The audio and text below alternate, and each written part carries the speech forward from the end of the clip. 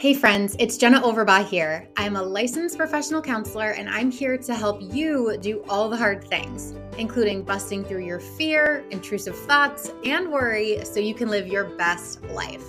Some of my earliest memories were being anxious, and I lived my life that way until I learned more about OCD and anxiety. Since then, I learned as much as I could, and I've been helping people overcome their fear and worry since 2008. Over the years, I've acquired some of the best education, training, and empowerment tools to help you understand your brain a little bit better and to finally overcome all of that fear that's been holding you back. Now, if you're ready to learn more, let's get to it.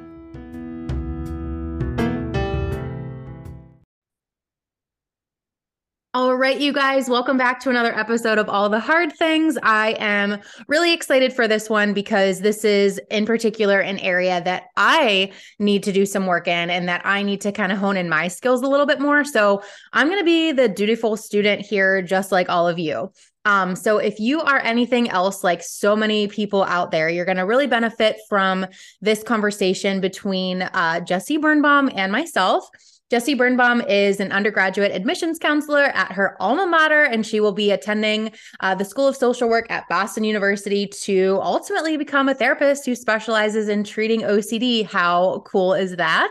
So since getting diagnosed with OCD as a young child and learning ERP, she's become super passionate about helping other people. And this is a unique twist on the episode today because we're going to talk a lot about chronic illness and how that really is exacerbated by OCD and can exacerbate OCD and back and forth. So how cool is this, you guys? She co-founded the IOCDF Chronic Illness and Disability Special Interest Group, and she helps lead virtual meetups for the IOCDF Young Adult Special Interest Group. Before this conversation, I didn't even know that that existed. So as involved as I am in this community to not know that this exists, now hopefully so many other people are going to know that this exists. So Jessie, thank you so much for being here today. I cannot wait to hear more of your story. So we would love to hear just a little bit about you first and foremost, and kind of a little bit about your story, what it was like being a kid with OCD and how chronic illness started to play a role in all of that. Yeah, thank you so much, Jenna. I'm super excited to be here today. So yeah, it's kind of two very long stories, but I'll try to condense them as best I can. Basically, I've had OCD my whole life, but as you know, it takes a really long time to get a diagnosis. So I actually wasn't diagnosed until around age 14, and I'm 23 now. So I've done a lot of exposure and response prevention therapy, and I'm really lucky to have found a great therapist and kind of get that OCD under control. But then starting in 2020, it did not coincide with the pandemic. Oddly enough, I started getting really sick physically. So I was a sophomore in college and just started getting these awful headaches, and all of this stuff kind of kept happening that every month I would get sicker. I would get new symptoms. The old ones wouldn't go away, but new ones would keep coming in. I ended up getting misdiagnosed with Crohn's disease. So I was actually on chemo treatments for a disease I never had. And then an amazing doctor kind of realized, like, this isn't what you have. And since then, I've just really been trying to get a diagnosis. I was recently at the Mayo Clinic, have undergone a ton of testing. But throughout all of this, my OCD definitely finds its way to weave in. And then the chronic illness, as you were saying, the chronic illness will make OCD worse. OCD will make the chronic illness work. So it's definitely something I'm really passionate about. Unfortunately, I'm not surprised at one, how long it took you to get diagnosed, and two, the fact that you were literally being given treatment for something that you didn't have. So, so many people out there are like, yep, that happened to me. That happened to me. So what was your experience like as you started to actually get into ERP and as you actually started to find things that worked for you? Like, what was that process like, and when did that all start to play out? Yeah, so I feel like I honestly don't remember the number of therapists I had because I was a kid. Like, it was around, I want to say I was like 10 when my parents were like, something's going on here. A lot of my obsessions were about the house and like the house I grew up in, even though I lived in like a very safe suburban neighborhood. I was terrified of intruders. And so I was terrified that intruders were going to come in and that our alarm system was going to go off. And so I would check all of the doors and under every bed and literally everything you could check, I would check. And I think my parents then realized, like, what the heck, this kid isn't sleeping. Like, she's just constantly checking all these doors. So then we sought out treatment. Of course, we had no idea what ERP was. Oh, sorry, my water just spilled. We didn't know what ERP was. So I kind of went from therapist to therapist until I found someone who was specialized in ERP treatment and realized this is OCD.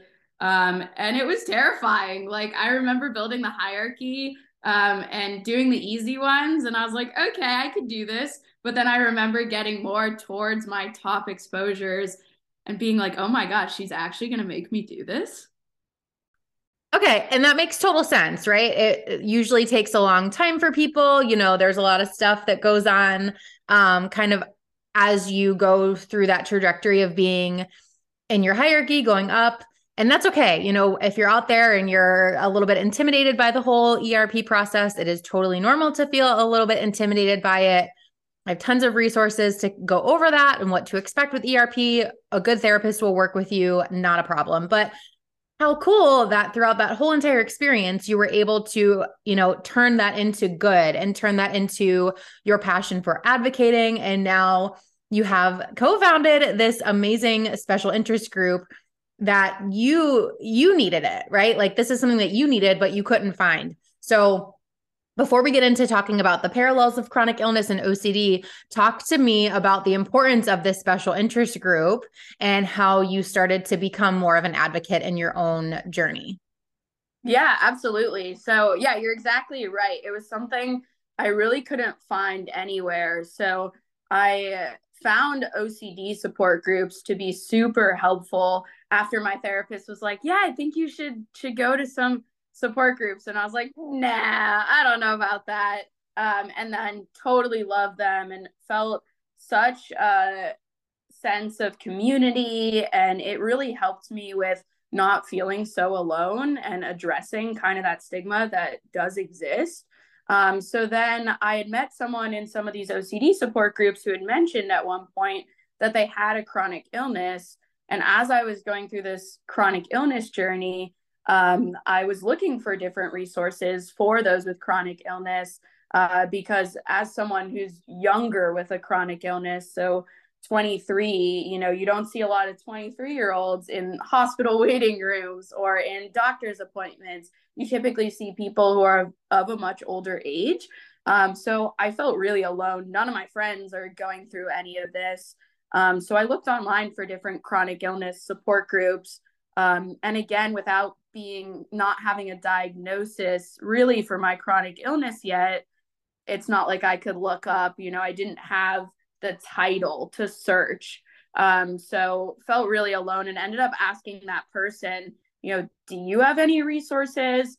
And she was like, no, there's nothing out there.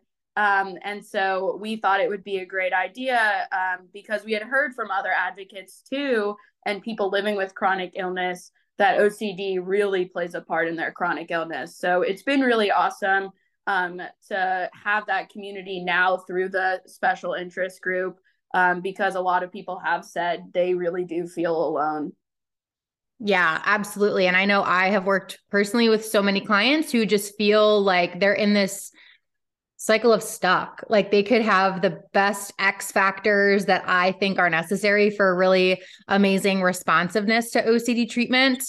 But when they're also battling this chronic illness, it just knocks them on their butt. And so Yeah. I would love to chat about the parallels, right? Because I see, just like in the stories that you are describing here in your own experiences, there's gaslighting, right? There's probably so much gaslighting of, well, kind of undermining your pain or undermining your symptoms from the chronic illness standpoint. And also from the OCD standpoint, there's obviously such a long time that it takes you to get the right diagnosis. There's a lot of misdiagnosis and confusion and just poor medical and mental health kind of procedures all around. So talk to us about kind of some of the overlaps and the parallels. There's so much in common when it comes to chronic illness and OCD. So would love to hear you dive into all of that.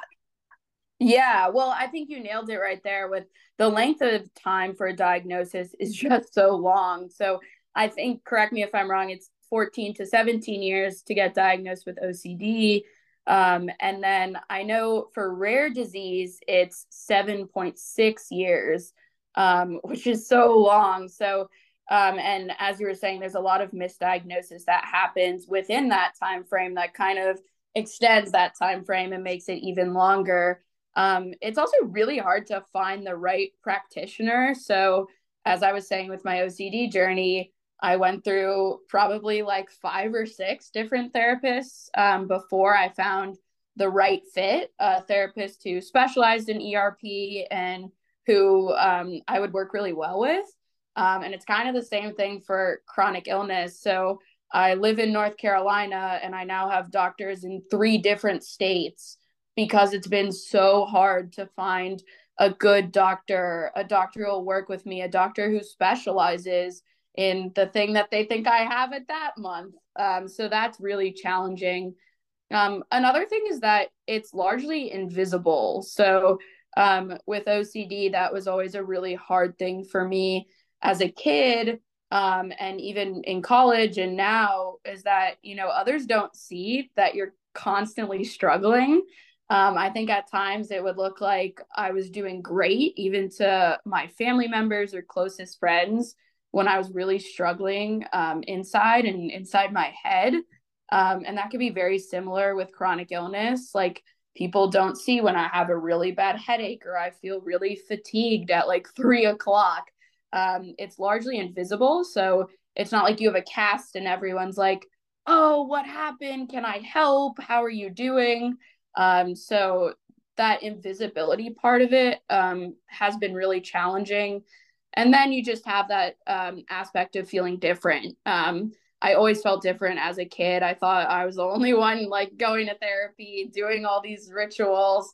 And even now, I still feel very different being a young adult with a chronic illness. Yeah, you make such a good point when it comes to the cast, right?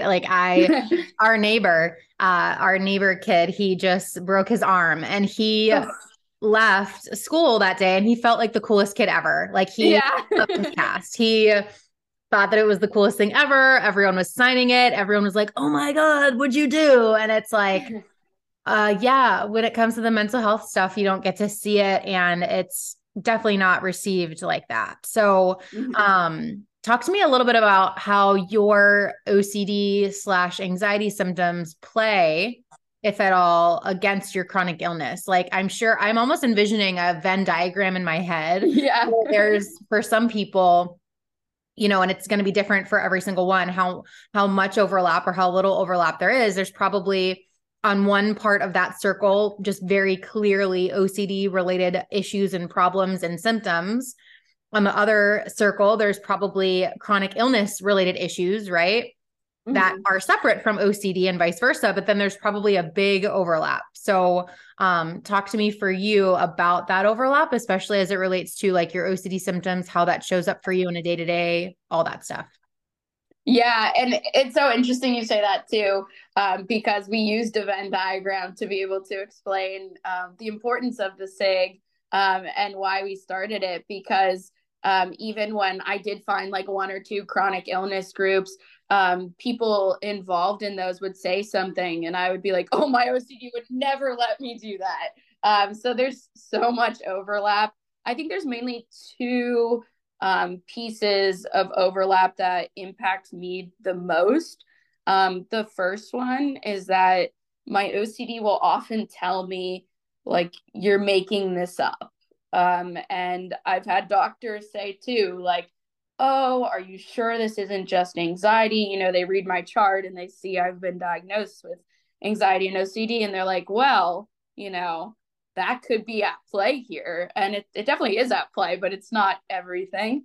But I'll have a lot of thoughts about like, maybe you are just making this up because, with a headache, you don't see that either. Like there's no evidence to be able to show, like, look here. I remember being so excited when I had my first like big reaction where I had to go to the hospital. I was like, look, it's real. Because I was trying to prove my OCD wrong and just wanted that certainty. And the other main thing is actually, it's a form of relationship OCD you probably wouldn't think of off the top of your head, but I have a lot of thoughts about the doctors. I worry that I'm messaging them too much. A lot of them will have like these portals where in between doctor's appointments, you can ask them questions.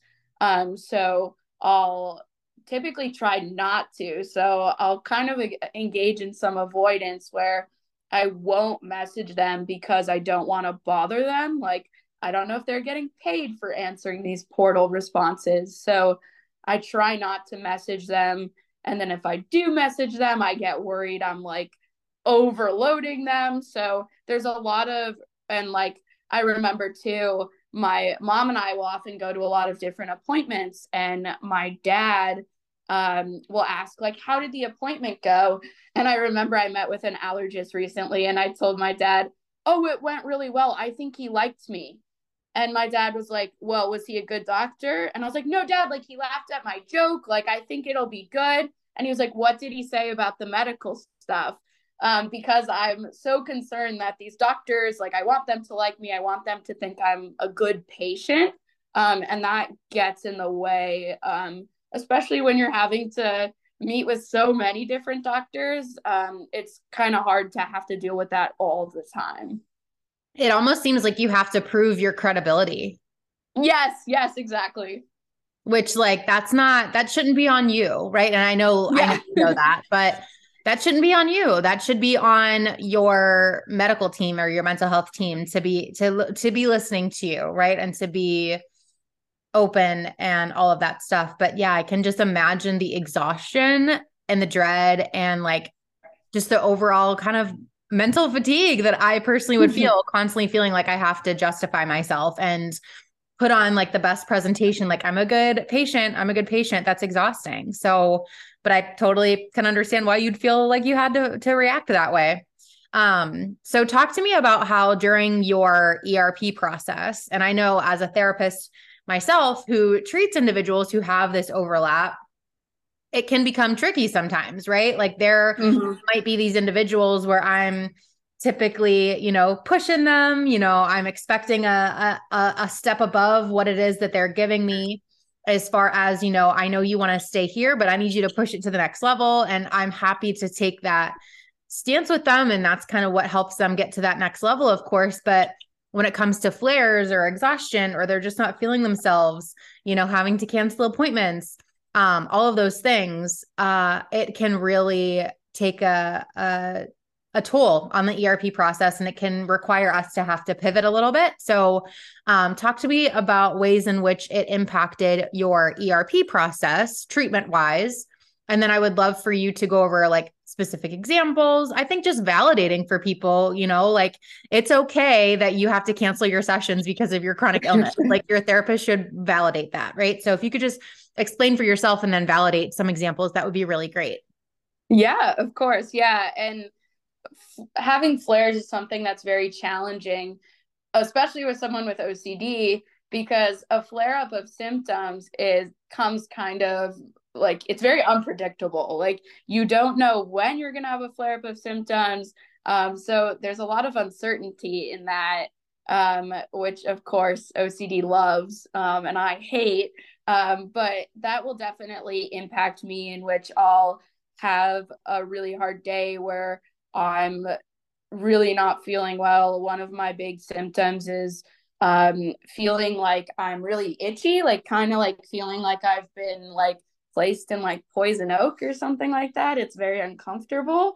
So when you're like constantly in that state where you're so uncomfortable, it can be really hard to then focus on doing ERP. So I know I've heard a lot of people in our special interest group mention that it can be hard to explain that to a therapist sometimes, because as you were saying, like pushing us as the patients is really important, and that's what gets us better.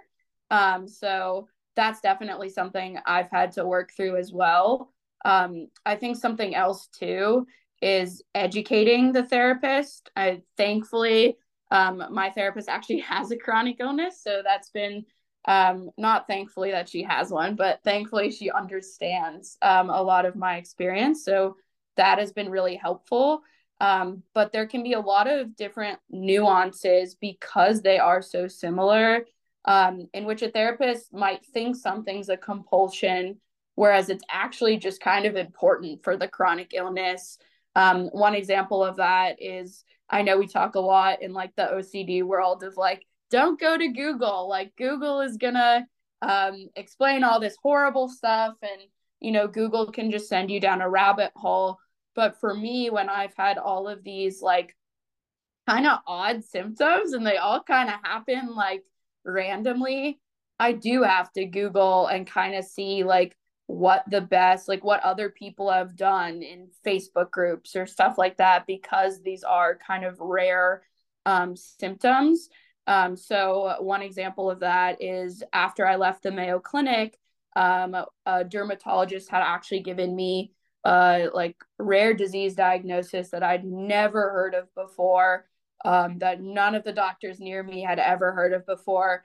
And I started Googling and ended up finding research papers of a different diagnosis that I currently think I have that is not backed on scientific evidence. But I really have to put in that time, just because like the doctors are amazing, but they're not spending extra hours after their shifts to like really figure out what's going on. So I've kind of found this diagnosis that I'm now kind of trying to figure out, which never would have been found otherwise, because I had to kind of Google and put in the time of doing that research. Whereas that could very easily be seen as a compulsion, and maybe it is a little compulsive, but it also has been important in my experience. And then the other thing is just like getting second opinions from doctors has been really important for me. If not, I would probably still be on chemo for the disease I didn't have. So I kind of have to go see a bunch of different doctors. And I could see how that would also seem very compulsive from an OCD stance. That's so got to be so tricky and so complicated for you. Yeah. Like, as a person, as a therapist, it's my job to help people navigate. Well, this is how you determine whether this is a compulsion or whether it's not. This is how you determine what you should do, make decisions based on your values versus fear, blah, blah, blah. How do you make decisions about, do you go online and Google? How do you make decisions based on whether you go to a second doctor or third doctor? Like, how do you make decisions when it can get so muddy like that? Yeah, I wish I could say I was like better at this, but I think a big thing too has been, then of course it's become a compulsion of like trying to figure out like, is this chronic illness? Is this OCD? And I kind of now have to just make quick a quick stance of like, I'm going to do this or I'm not, and like it doesn't matter. Like I live in the uncertainty, like maybe it is OCD, maybe it is my chronic illness, but I'm going to decide to see this doctor and like live with that decision. Another thing that's been really helpful is my mom doesn't have OCD, and she's been through this whole experience with me. So kind of going off of her guidance of like, no, we really need to see another doctor. Or she's also very good at saying like, Jesse, let's go with what this doctor said. And like, maybe in a couple weeks, if, things aren't getting better, we could then search for that second opinion. Yeah. And I love how at some point, you just have to make a decision, right? I can imagine. Yeah. And this happens with other subtypes too, and other people who don't necessarily have a chronic illness, but it's like, so you can get so OCD about what is OCD, and you can Yeah. get stuck about like, well, is that really a compulsion or is that not? And then I see people just doing nothing and they stay in the void of avoidance and they just continue to spin their wheels and do nothing. And I'm like, okay, the exposure at that point is to just make a decision and freaking move on with your life. Right. Yeah. Like at some point, you're right. You have to make the decision. Like, I either am going to Google this or I'm not. And I'm not going to sit here and beat myself up over it and ruminate about whether it was or whether it wasn't. I'm going to make a decision either to or not to do this thing, and that's that. So I really love that you highlighted that. Um, Talk about how, I mean, this has probably, this whole experience of you having a chronic illness has probably led you to some of your biggest exposures, right? Like your whole medical journey has probably made you feel super anxious, just very situationally, right? So talk to me about how your medical journey kind of has forced you to face some of your biggest exposures.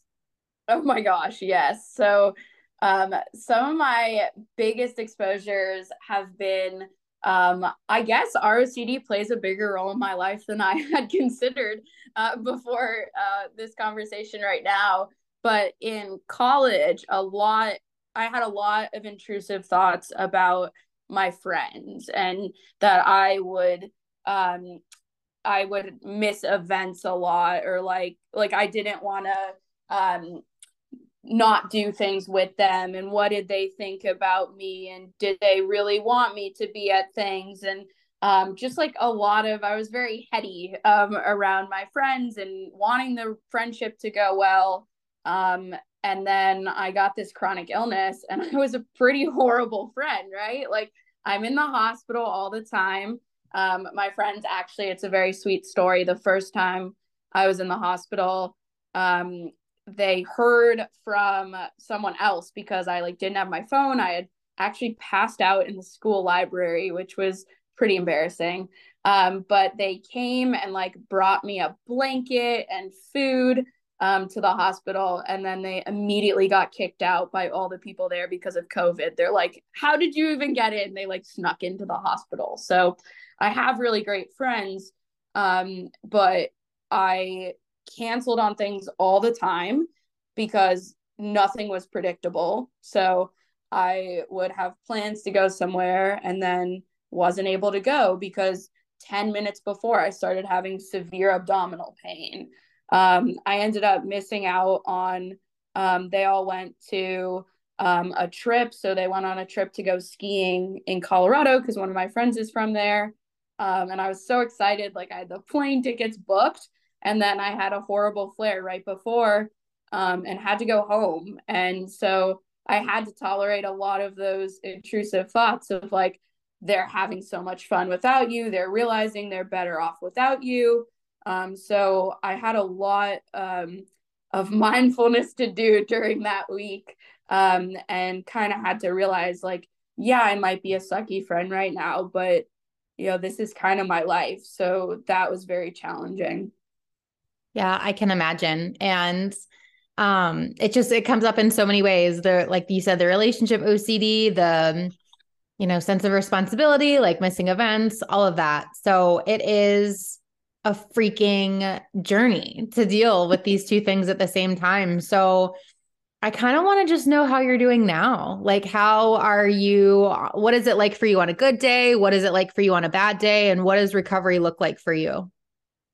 Yeah, so thankfully I have a really awesome um, team at work. So I work in undergraduate admissions, and they're amazing in that like I am able to go to doctor's appointments during the day. That can also be really challenging because I have therapy once a week, and then I also have different things will come up, so I have to see the allergist or the gastroenterologist, and it can be very challenging to have to leave work, but I have such a great team, and I'm really lucky to be able to do that.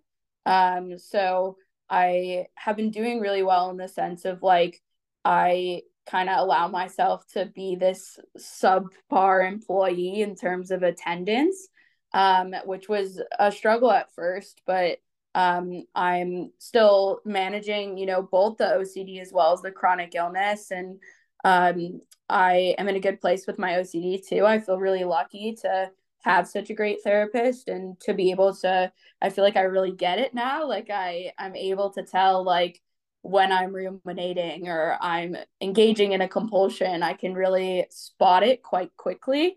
But there are definitely times where I'm in a flare up of one or the other, OCD or chronic illness, when um, shit kind of hits the fan and I feel like I don't use my tools as well. But I feel really lucky in that I know what the tools are. For sure. And yeah, it just seems like you have so much support, which is really incredible because I mean, having to take off for therapy is one thing, having to take off for therapy plus all of these other appointments, plus when you just don't feel good, right? You really need someone who kind of understands and can be there for you and not make you feel like you're constantly having to like make up for it. I guess I would imagine that you probably feel like that sometimes too. And other people listening probably feel like that too, that, you know, they feel like they constantly have to compensate for what they're not able to do as well as quote unquote someone else. I know the clients that I've worked with, they if they need to take a break or if they need to do this, they feel like, okay, well, then they just need to work 2 times as hard whenever they get back to work. And it's messed up. Yeah, and I definitely experienced that as well. In that, like, I had to miss a lot of school when I was still in undergrad, and I felt like, wow, I need to really knock these tests out of the park to show them that I still did the work and I still care about the class and I was paying attention. Yeah, for sure. Um, so you were talking about tools, right? Like, you know, using your tools, all of that stuff, having support. One of the tools that we love in ERP is this concept of getting to sit with uncertainty and act with uncertainty and being able to tolerate that more and more since that is such a huge problem with OCD, right? The doubt disorder, Mm-hmm. the difficulty tolerating uncertainty. And chronic illness can truly be the ultimate unknown, right? You don't know, like you said in the beginning of your journey, you didn't even know what you were struggling with. You didn't even know what it was. Sometimes you don't even know, you know, whether you should go see this doctor or not. And so talk to me about how, you know, whether that having to sit with uncertainty, just how that plays out in your experience of having a chronic illness. Yeah, it's been so tough um, because, as we've said before, like with OCD, you just want that certainty and you want to know. And for me, I think the most difficult part of my chronic illness journey has actually been not having that set diagnosis. So when I thought I had Crohn's disease, it was still very challenging, but I knew I had Crohn's and I knew it was this real diagnosis. And I couldn't really, I mean, OCD still found its way to weasel it in there, all those thoughts, but um, I really felt like I knew what was going on and I had that certainty. But going through this medical system of constantly trying to figure out what's going on, and a way I used to explain to some of my friends is like, there's no par for the course when there is no course. Like, I don't know what's going to happen tomorrow. I don't know what new symptom will come. And there's the daily uncertainty we live with like, what will the weather be tomorrow? Or how will my day go tomorrow? But I also have that added layer of like, what crazy new symptom is going to strike me tomorrow? And I don't know what it'll be. And I've definitely struggled with that uncertainty because it is the ultimate unknown. Like, what's going to come tomorrow? And when are they going to figure this out? Like, I kind of have no idea. Yeah. And you have to deal with that so much more than the average person. And that can be really, really difficult. But um, yeah, I guess what would you say to people out there who do have chronic illness alongside their OCD? And then I would love to know too what you would tell therapists who are working with people who have chronic illnesses and OCD at the same time. Yeah. So that's actually something we're working on in the special interest group, is trying to come up with some pieces of how to help people. I would say with people who have this overlap, to definitely try to find that support. I feel like just being able to speak to the friend I started the interest group with has just been pivotal in my recovery and understanding of chronic illness, just because it's so helpful to have someone else who gets it. So I don't love all the like Facebook groups and stuff. You never know what you're gonna find. I guess there's uncertainty in that too. But it can be really helpful to join groups online. There's so many different things out there of people who go through, whether it be chronic illness or rare disease or your specific chronic illness. It always makes me feel better. Not in a, I don't think it's in a reassurance way, but just seeing like other people go through this and other people live with this and they're able to manage it and come out stronger.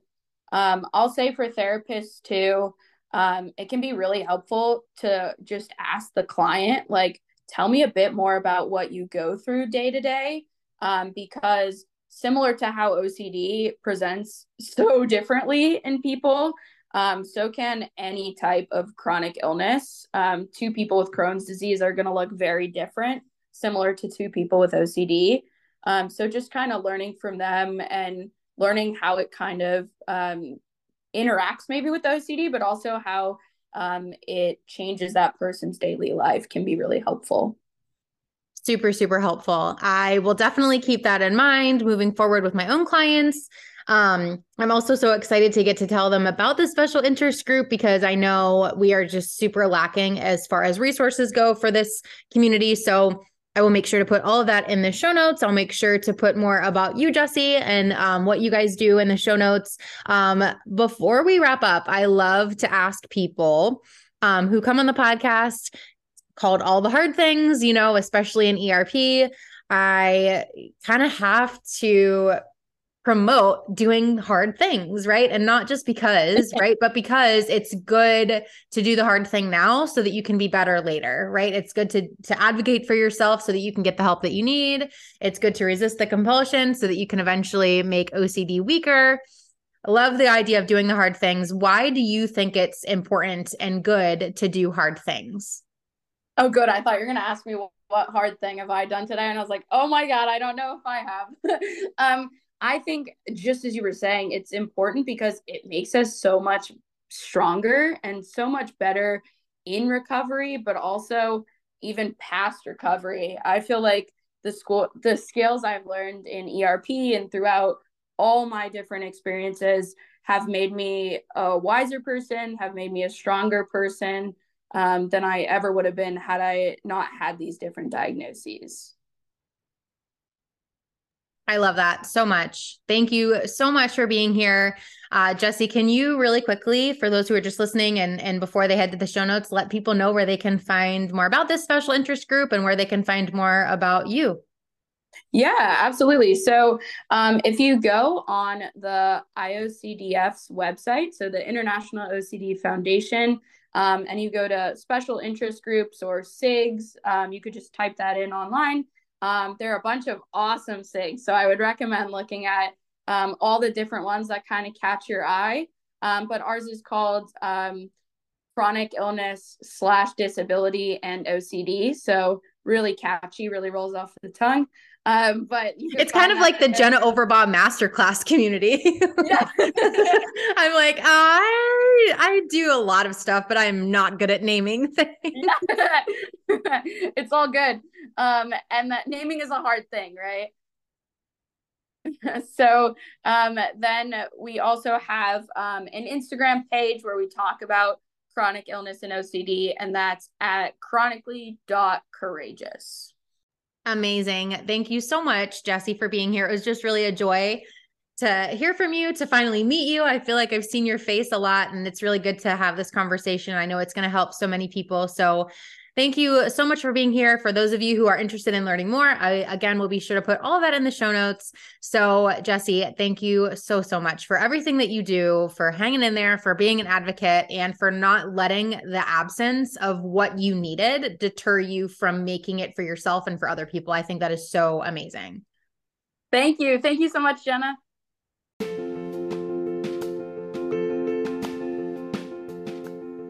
Thank you so much for listening to my podcast. It would mean the world to me if you would take a quick minute to please give it a review.